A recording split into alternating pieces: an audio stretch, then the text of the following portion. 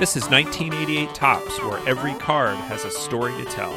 Your hosts are David McKellis and Matt Kuzma. Let's play ball.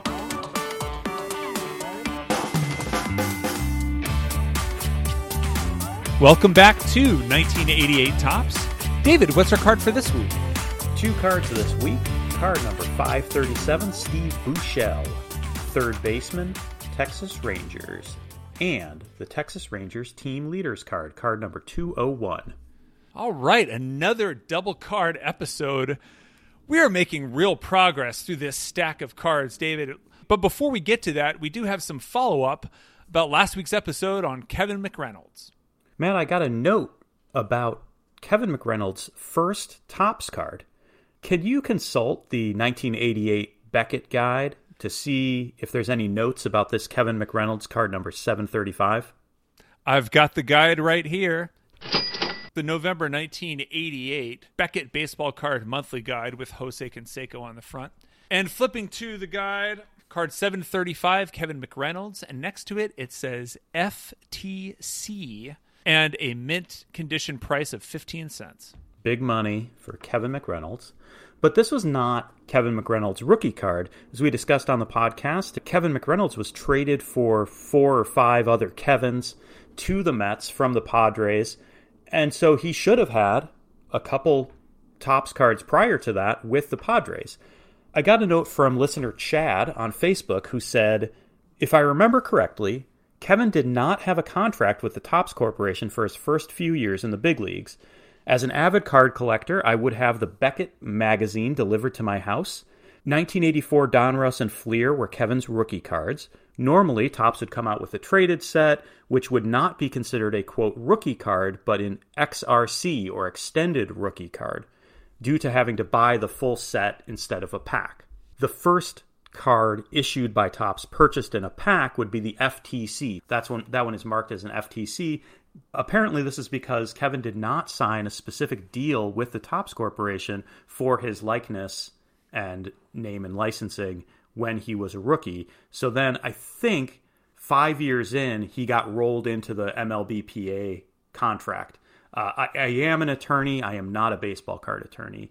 You know, this was some kind of complicated situation that led to that 1988 Topps card being very valuable, 15 cents, as Kevin McReynolds' first Topps card. A good bit of reconnaissance done by Chad on Facebook. Thank you for sending that in. David, I disagree with the premise that you are not a baseball card lawyer. I think that you are officially a baseball card lawyer now. But if there are others out there who can shed some light on the situation, you can reach out to us on Facebook. Our Facebook page is facebook.com/1988 Topps podcast. But now let's go to today's card with Steve Buechele. And why are we talking about Steve today? Steve Buechele was requested by @32ephus, Levi Weaver on Twitter. And Levi is the Texas Rangers correspondent for The Athletic. We probably could have talked about Steve Buechele and this Texas Rangers team leaders card when we talked about Pete Incaviglia. But also featured on there is a laughing Steve Buechele. I was tweeting about how we forgot to do this team leaders card, and Levi said, how long until this alleged Steve Buechele episode? He said, 88 Topps Steve Buechele was my first baseball card, so I've been waiting for this. You know, that was in January. We're happy to oblige. It's just going to take some months. In the 1988 Topps podcast universe, time has no meaning.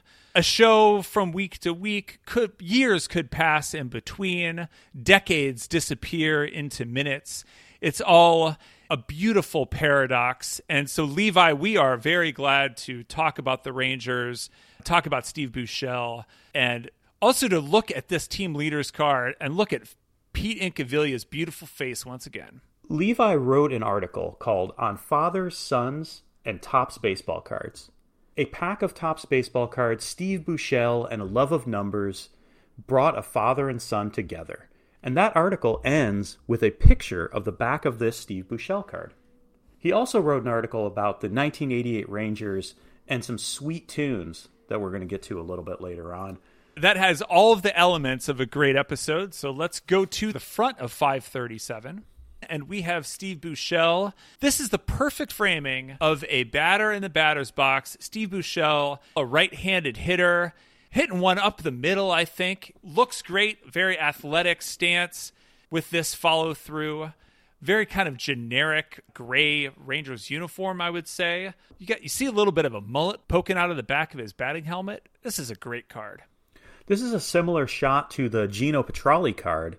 Gino was batting lefty. I think also Bob Brower in this set has a very similar stance to this. The photographer showed up for batting practice one day and got all of his shots out of the way. On this one, you can see the bat moving so quickly, and it covers part of the R and the S, and it's still moving. It's a really cool effect with the 3D imagery there. Yeah, I can't tell who is on the bench watching him, but someone's kind of got his chin in his hand, looking onward at the greatness of Steve Buechele's swing. Now let's go to the back of 537. We have Steve Buechele, third baseman. 6'2", 190, right-handed batter and thrower. Drafted by the Rangers in the 5th round of 1982. Born September 26, 1961 in Lancaster, California, with a home in Fullerton, California. Early in his career, Steve was quoted as saying, "It's Buechele, but it's been pronounced a million ways. Buechele, Buckley, Buechele." There have been a couple people kind of hacking it up a little. This name is of German heritage. The Americanized version of Buchel, B-U umlaut, C-H-E-L.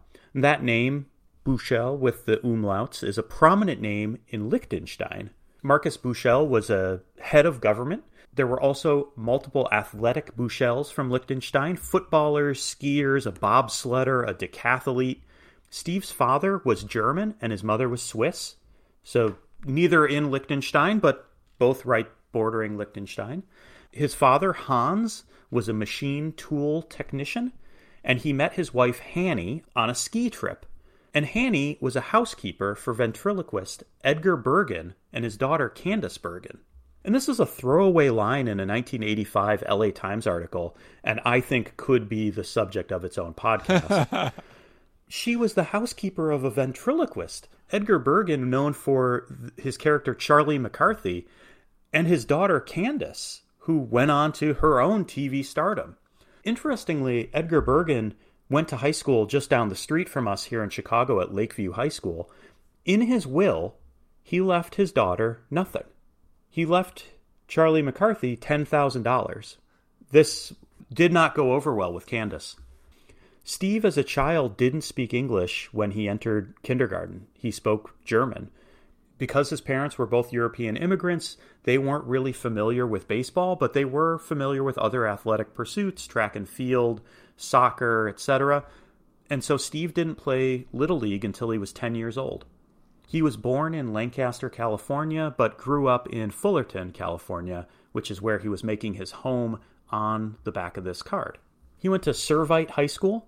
Servite has some prominent athletic alumni, including quarterback Steve Berline, pitcher and 2Z last name haver Mark Zepchinski, Angels pitcher Mike Witt, who was Steve's high school baseball teammate, and Richard McWilliam, who was founder of the Upper Deck Company, along with Dwayne Bice. Steve and Mike Witt played on that Servite High School baseball team. With two future Major League players, they won the Southern Section 4A baseball title in 1978. Buechele pitched and played shortstop. He and Witt also played basketball together, and Steve averaged over 20 points a game as the Friars went to the sectional playoffs. According to Mike Witt, Buechele was such a good athlete, he could have gotten a college scholarship to play quarterback if he had wanted to. But I don't think Steve had any interest in playing football. I don't even think he played it in high school. He was so good at baseball that the White Sox took him with the 9th overall pick in the 1979 draft. Just 3 picks after Andy Van Slyke, 1 ahead of Tim Wallach.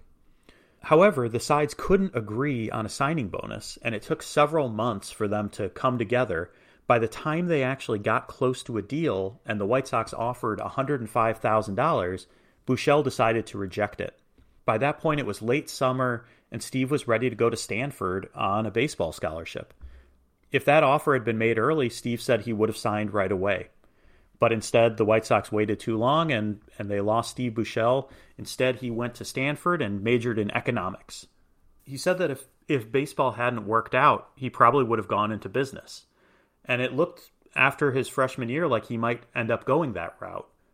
Yeah, he injured his shoulder his freshman year and played very little those first 2 years. He only had about 100 at-bats combined for those first 2 years. And Stanford's business school is pretty good. Economics degree from there, pretty valuable. But he stuck with it, and during that time had a famous roommate, another accomplished baseball player. Yankees second-round draft pick John Elway. Steve said of this situation, you get your notoriety as being a baseball player, and then you room with John Elway, and soon all of a sudden you're John Elway's roommate. He said it was a great experience, but he was just one of the guys we lived with. He fit in with us and wasn't anything special to us. He was just a good friend. And that friendship would continue throughout their lives. Elway did get picked in the second round of the 1981 Major League Draft by the Yankees, even though Yankee scouts told George Steinbrenner, this guy's going to go play football. We're never going to get him to play baseball. Elway ended up playing A-ball in the summer of 1982 and hit .318, but he decided to go back to school, focus on his senior season on the Stanford football team. I think that probably worked out. I don't know exactly what happened to that guy, but he was actually a very good baseball player. Not maybe likely to be a star, but hitting over 300 at A-ball your first season, pretty good, but probably made the right choice going to play football. He did get paid $150,000 to play that summer for the Yankees. So Steve returns for his junior year healthy and played great. He had a 15-game hitting streak during which he hit .558. And for the year, he hit .354 with a .995 OPS and led Stanford to the College World Series, where they made it through the West Regional. Steve was MVP of that part of the tournament. So being healthy that junior year and putting up such a good performance, the Rangers decided to take a chance on Steve and that previously injured shoulder. And that takes us to the This Way to the Clubhouse on the back of the card, which is that Steve signed as a fifth-round draft selection with the Rangers June 17th, 1982, by scout Rick Schroeder. Not the Rick Schroeder you're thinking about, not the guy from Silver Spoons. This Rick Schroeder was an NAIA All-American at the University of Wisconsin-Oshkosh. He spent 2 years in the Giants minor league system and then went into coaching. He was a graduate assistant at the University of Arizona when they won the College World Series in 1976 with Ron Hassey. And Schroeder started working with the Rangers in 1982, that same year that Steve was drafted. He spent 35 plus years in baseball with the Rangers, Royals, and Cubs. And Schroeder said, I love it. I go where they send me. Basically, I'm fishing in the river for carp. And so I guess we'll see whether Steve was a big fish or one that got away or an old boot. Whether he's a carp or a bass, we don't know, but he is in Tulsa, and that's the first line on this card in 1982. He plays well, hitting .296 his first year while playing second and third base. 1983, he spent most of the year in Tulsa, hitting .277 with 14 home runs, and then gets called up to AAA Oklahoma City to close out the year, and he remained there to start 1984. And he was pretty good. He hit .264, 7 home runs. On defense, he was mostly playing second base at this point, a little bit of third. With the Oklahoma City 89ers, he developed a reputation as a prankster, along with the rest of the team. We haven't revisited the prank section in a while, I don't think. But there were a few that were listed in this article from the Oklahoman. In one instance, the team ran onto the field wearing black grease paint mustaches and sideburns, much to their manager's annoyance. Another situation, a teammate waited for his free glove from a manufacturer, and he's so excited to get this free glove. And then when he finds it and he gets it out of the package, he finds that every player on the 89ers had autographed it. And so he had to run out on the field because that was the only glove he had to use. And it was signed by all of his jerk teammates. And another one that maybe borders on the hazing territory, a teammate found himself surrounded by flames as he sat in a bathroom stall. Somebody had poured a ring of lighter fluid all around the perimeter of the stall and lit it as he sat on the toilet.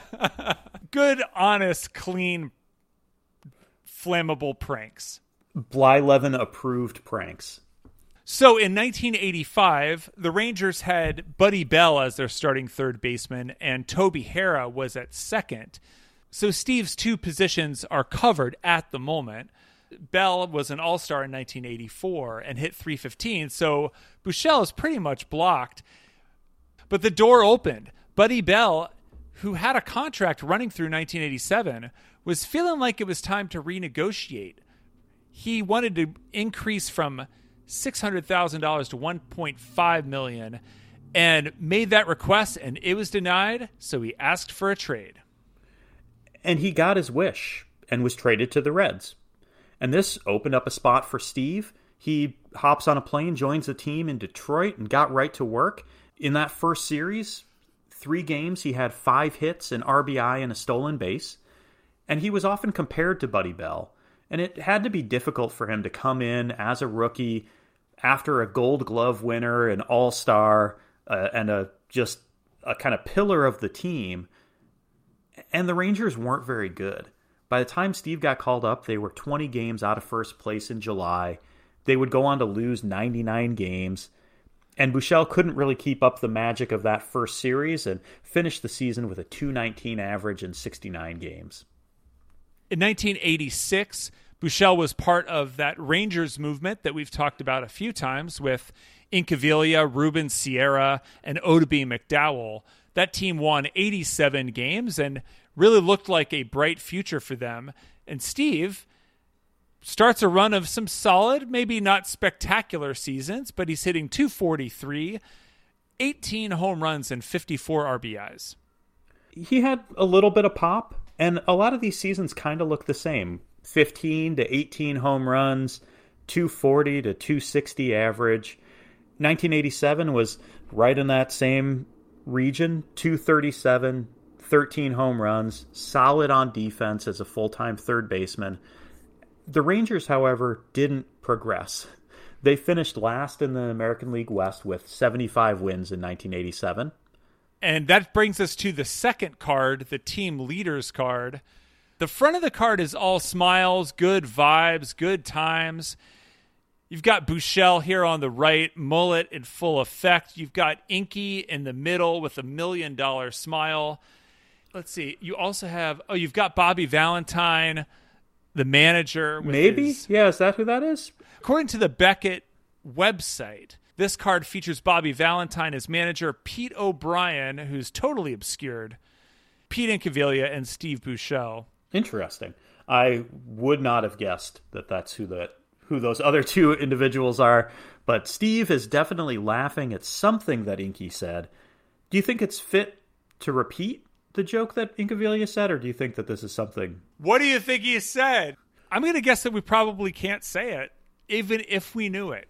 You know, I heard that this one time in Oklahoma City, this guy sitting on the toilet... In the vein of these team leaders cards, none of the guys on the front of the card are on the back of the card. Yes, as we flip to the back of 201, you see a couple standouts. So Ruben Sierra, as we've talked about on the pod, 35 doubles, 169 hits along with Scott Fletcher. Sierra with 109 RBIs. This was a decent offensive team. Larry Parrish is listed as the home run leader, but they had 230 home run guys. Inky had 27 home runs. They scored the 5th most runs in the American League.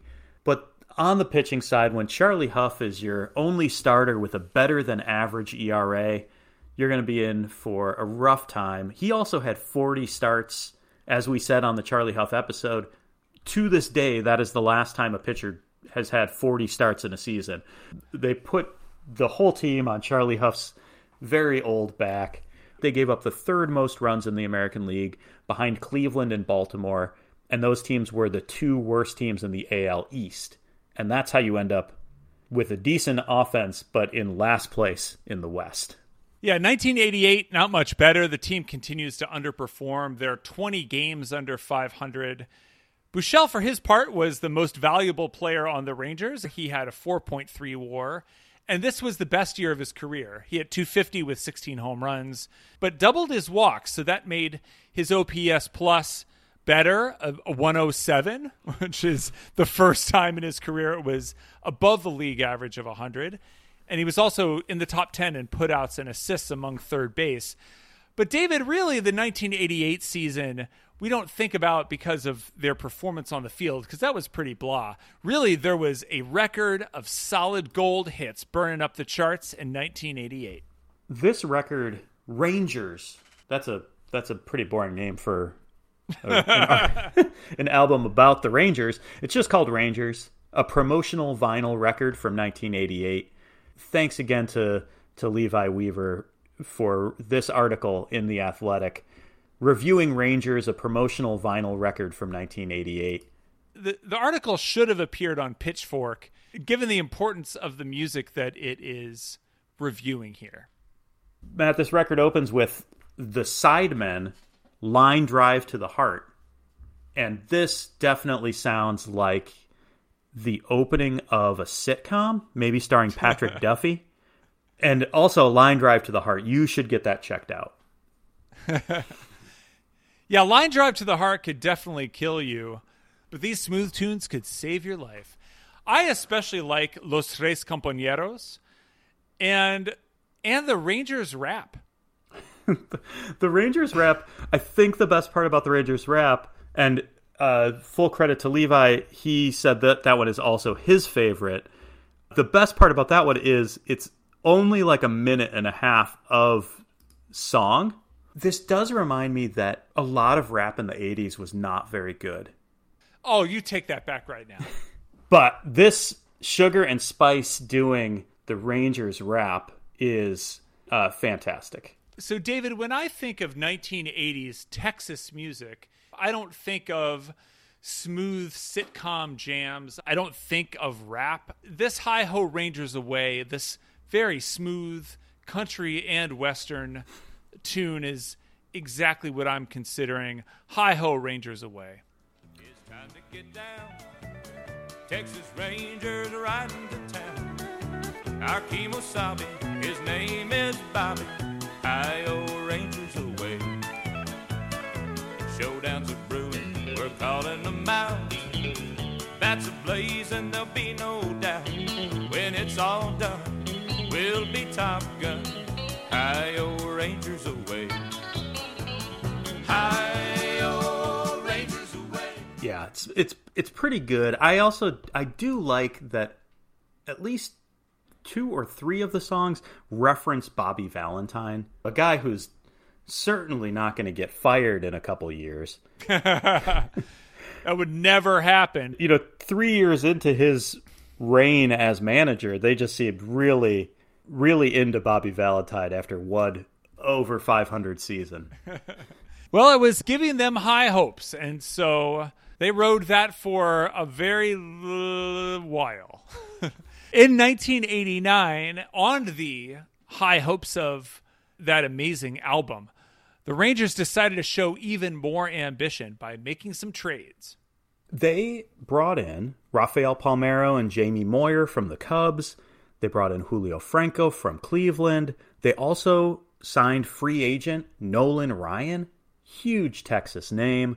Steve was particularly excited about this as a Southern California kid who grew up watching Nolan Ryan pitch when he was with the Angels.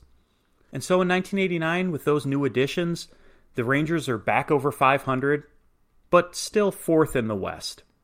Buechele fell back below average at the plate, hitting .235 with 16 home runs. One highlight of 1989 for Steve was getting accused of stealing signs and telling Brian Harper exactly what he thinks about that accusation. and that led to a brawl. Steve was not afraid to get in a guy's face. Almost every video that I found that was a highlight of Steve Buechele also included a fight. But that fighting spirit took the Rangers over 500 in 1989. But meanwhile, at AA, Tulsa, the Rangers have a kid named Dean Palmer hitting 25 home runs. It's a little bit of foreshadowing the third base future. Yeah, because 1990, Steve is missing significant time due to an injury. First, in April, he was hit by a pitch by the aptly named Eric Plunk, and that broke Steve's wrist. he missed 29 games. And then in June, he had another wrist injury, missed another 27 games. In August, he is involved in another brawl with the White Sox. Nolan Ryan, earlier in the game, had thrown at Craig Graybeck after Graybeck suggested that the umpire check a ball for funny business. So Greg Hibbard then throws at Steve Buechele.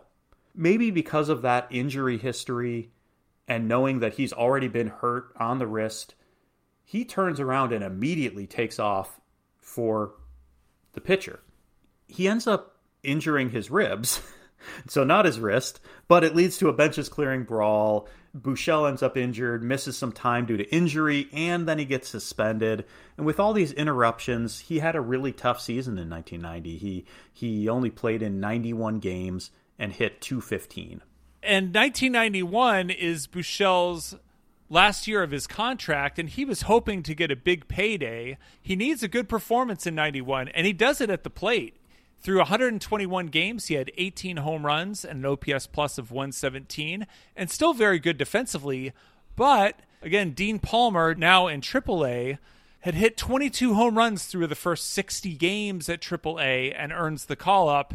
And it looks like the writing's on the wall for Steve. Palmer was clearly the next third baseman for the Rangers, but when they brought him up, they didn't want to move Buechele, who was hitting well, who was still respected and liked by the team. They wanted him there as a leader, but they had his replacement ready if perhaps the right offer comes along. Meanwhile, the Pirates have a hole at third base in 1991. They're challenging for the National League East title. Bobby Bonilla is mostly an outfielder at this point, and so Pirates management calls the Rangers, trying to work out a trade. And they're calling throughout the season, trying to bring Buechele over. And Texas kept saying no. Then as the season progresses, the Rangers are out of contention. Tom Grieve, the Rangers GM, told Pittsburgh he would trade Buechele for 2 of the Pirates' top 3 prospects. The Pirates say, no way. Then season continues to progress and they get desperate around the trade deadline. And finally they make the deal. Tom Grieve said he was never more excited about a trade in my 10 years as a GM. He got 2 can't-miss prospects. And I'm sure to this day, Texas Rangers fans talk about legends Kurt Miller and Hector Fajardo. 2 of my favorite players of all time. You know, I wear my Hector Fajardo jersey. You know, it's a family heirloom. Unfortunately, Hector had a career 6.95 ERA in 30 games and was out of baseball by age 25. Miller was a real highly thought of prospect. At one point he was the number 24 prospect in baseball in 1991, but he never made it higher than AA for the Rangers. He would make the majors for Florida and the Cubs, but was not a regular performer. Meanwhile, in Pittsburgh, Buechele hit .246 down the stretch for the Pirates, but his combined season numbers were pretty good. A career best, .262 average. Also, career highs, 22 home runs and 85 RBIs. For those 121 games he played in Texas, he led the American League in third base fielding percentage at .991, which is one of the best percentages in league history. And after the trade, he got to play in the playoffs for the first time in his career. Very solid in the NLCS, hitting .304 in a 7-game series that Pittsburgh lost to Atlanta. He then re-signed with the Pirates that winter, but was traded to the Cubs for left-hander Danny Jackson the next July. He spent parts of 3 seasons with the Cubs. In 93, he had a career-high average of .272. Again, 15 home runs seems about par for Steve Buechele. And this was his best slash line season. He had a .782 OPS. 1994, his average drops a little bit, but still good for 14 home runs before the strike ended the season. And 95 was his last year. He's hitting only .189, and midway through the season was released.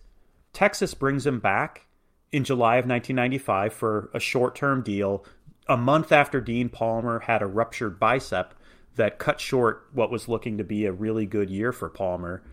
Unfortunately, Buechele didn't really work out as a replacement. He only appeared in 9 games, hit .125, and then called it a career. So closing the book on Steve Buechele, he played in 1,334 games in the major leagues, hitting 137 home runs, 547 RBIs, and more than 1,000 hits. Several times in his career, he finished on the defensive leaderboard for the season for third baseman, top 10 in putouts, assists, range, and fielding percentage. And he is on the Rangers' all-time top 10 list for sacrifice hits. He's number 10th. 10th. He's 10th. But still a legacy. He's on the board. How about in retirement? Steve and his wife Nancy live in Arlington, Texas. For 13 years, Steve was out of baseball. He was working in real estate. He spent time raising his kids, driving them to sports practices, and doing all kinds of dad stuff. And he had 4 kids. Matt, on the show, we like to get up close and personal. Yes. And this might be the most personal information that we've learned about a player. The Buechele's planned to have 4 kids. After the birth of their 4th child, Steve decided to have a medical procedure done. And not long afterwards, Nancy wasn't feeling well and took a home pregnancy test. And apparently, Steve's vasectomy didn't work. She let Steve know that she was pregnant while he was away at a John Elway charity golf event. In 1998, the Buechele's welcomed baby Shane. The doctor was a family friend, and he joked that he was going to be on the hook for college tuition. It turns out that Shane didn't really need the tuition help. John Elway teases Steve that he should have known that Shane would be a quarterback because of the way that he snuck in. Oh. It's a bad joke, John Elway. Bad joke. Shane was a really good high school quarterback, and he was recruited to play at some pretty big universities, including Oklahoma, and he would have joined the family tradition. One brother, Garrett, played baseball at OU before getting drafted by the Giants. Both of his sisters, Jordan and Amber, went to Oklahoma as well. He had another brother who played baseball at Fullerton University, back where his dad grew up. But 3 of his siblings went to OU. Unfortunately, a coaching change led the Sooners in a different direction, quarterback-wise. So Shane picked the obvious second choice here, University of Texas at Austin. And there's a really good picture of the whole family with horns down and Shane wearing his Texas orange. Garrett said, "Fans in Austin told me I sucked for 3 years, so it's kind of weird to hear them giving my brother love." Shane won the Longhorns' starting job as a freshman and set a freshman passing yards record with nearly 3,000 yards.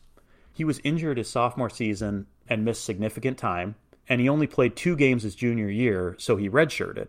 As a graduate student, he used his 2 years of eligibility at Southern Methodist. And for the Mustangs, he was outstanding. He compiled 7,000 passing yards and 57 touchdowns over 2 years. He ended up going undrafted, but signed with the Chiefs, and as of last year was on the Kansas City Chiefs roster. He's a little bit small, only 6'1", isn't likely to take over for Mahomes just yet, but Shane's very existence defied odds, so who knows? Maybe he'll be the Chiefs starter someday. Shane said, "I don't know if it's an accomplishment, but I'm glad to be here," of the situation around his birth. Minnie Pearl couldn't have said it better. After a few years wrangling his more numerous than expected family, Steve got back into baseball with the Rangers, initially hired to coach Class A Bakersfield.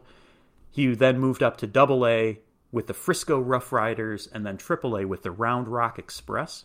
He served as a bench coach and first base coach between 2015 and 18 for the Rangers Big League Club.